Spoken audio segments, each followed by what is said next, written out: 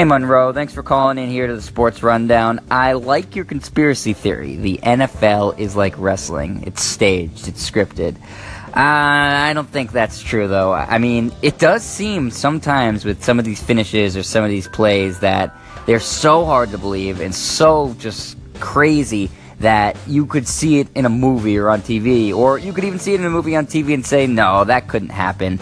A defender wouldn't give up a touchdown by tackling the air in his own guy with 6 seconds left and let the Vikings win the playoff game. That would never happen, but it did, and I think that's why sports are so great, because sometimes, well, not even sometimes, you just never know when you're going to see something that's really special or memorable. And that's why we as sports fans tune in whenever there's a game on, because you never know if that's going to be the game where you say, oh, I remember where I was when I saw this play happen or that play happen. Even if you're not rooting for one of the two teams, like I wasn't rooting for the Saints or the Vikings, but I'm not going to forget watching that play unfold at the end of that game. That was one of the most unbelievable things I've ever seen, not just in football, but in sports.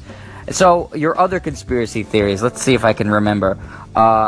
Marcus Williams, the safety on the play, you were thinking that maybe he missed the tackle because of the rules in terms of hitting, in terms of defensive backs hitting wide receivers and how strict they are lately. That's not a bad thought. You know, I don't necessarily think that's what happened, but I think when you're talking about defensive players, specifically safeties and cornerbacks, and you're talking about the guys who are guarding receivers, they're so strict on the defenseless receiver rules. It's certainly possible Marcus Williams was thinking there, okay, well, I got to make sure I don't go helmet to helmet because that'll be a penalty. It'll give him 15 yards, put him in field goal range, and they'll have an untimed down to kick a field goal. So I got to make sure I hit him in the body or something else, like that. You're not looking to pick up a penalty there because then it's a defensive penalty is an untimed down for the offense, and with a catch, they're in field goal range anyways. So I think that it's possible, but I don't think that's actually what happened. I think Marcus Williams is a young player who was in his rookie year, and he made a bad, dumb play. And, you can fault him all you want, and I'm sure nobody blames him more than he blames himself. But it was just, at the end of the day, just a really boneheaded play. He went for a big hit, not looking where he was going, and literally did the worst thing he could, which was not only miss the receiver, Stefon Diggs, but take out his own guy so that neither of them could have made the tackle. Because a tackle there, the game's over. You're tackling in bounds. They have no time. The Vikings have no timeouts left. The game is over. So Williams made the only play he could there, basically, that could result in the Saints losing. And I'm sure that's eating him alive, and I feel for him.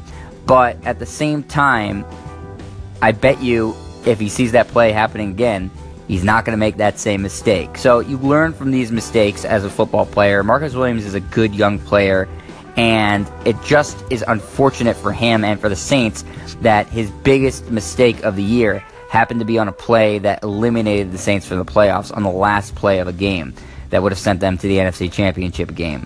So that's what I think about it, and I just think this game is just still so fun to talk about. It's such a memorable game between the Saints and the Vikings, and that ending is just, it's something like, again, we're going to be talking about for years, because it was just such a unique, crazy finish, and that's, again, why we're sports fans, because you never know when you're going to see something like that, and when you're going to talk about it. You need to see it live, or to see replays, and then to be able to talk about it with friends, or here on the Sports Rundown. It's just such a cool thing to be able to share with other sports fans. And so that's what the end of that Vikings Saints game gave us. And I'm sorry that I don't confirm your conspiracy theory about the NFL being like the WWE. But you know what? Maybe one day we'll all be proven wrong, and Roger Goodell will actually be Vince McMahon in a mask. You just never know. So, yeah, that's, again, just an incredible, incredible finish. But thanks again for calling in, Monroe. Appreciate it, and keep listening here to the Sports Rundown.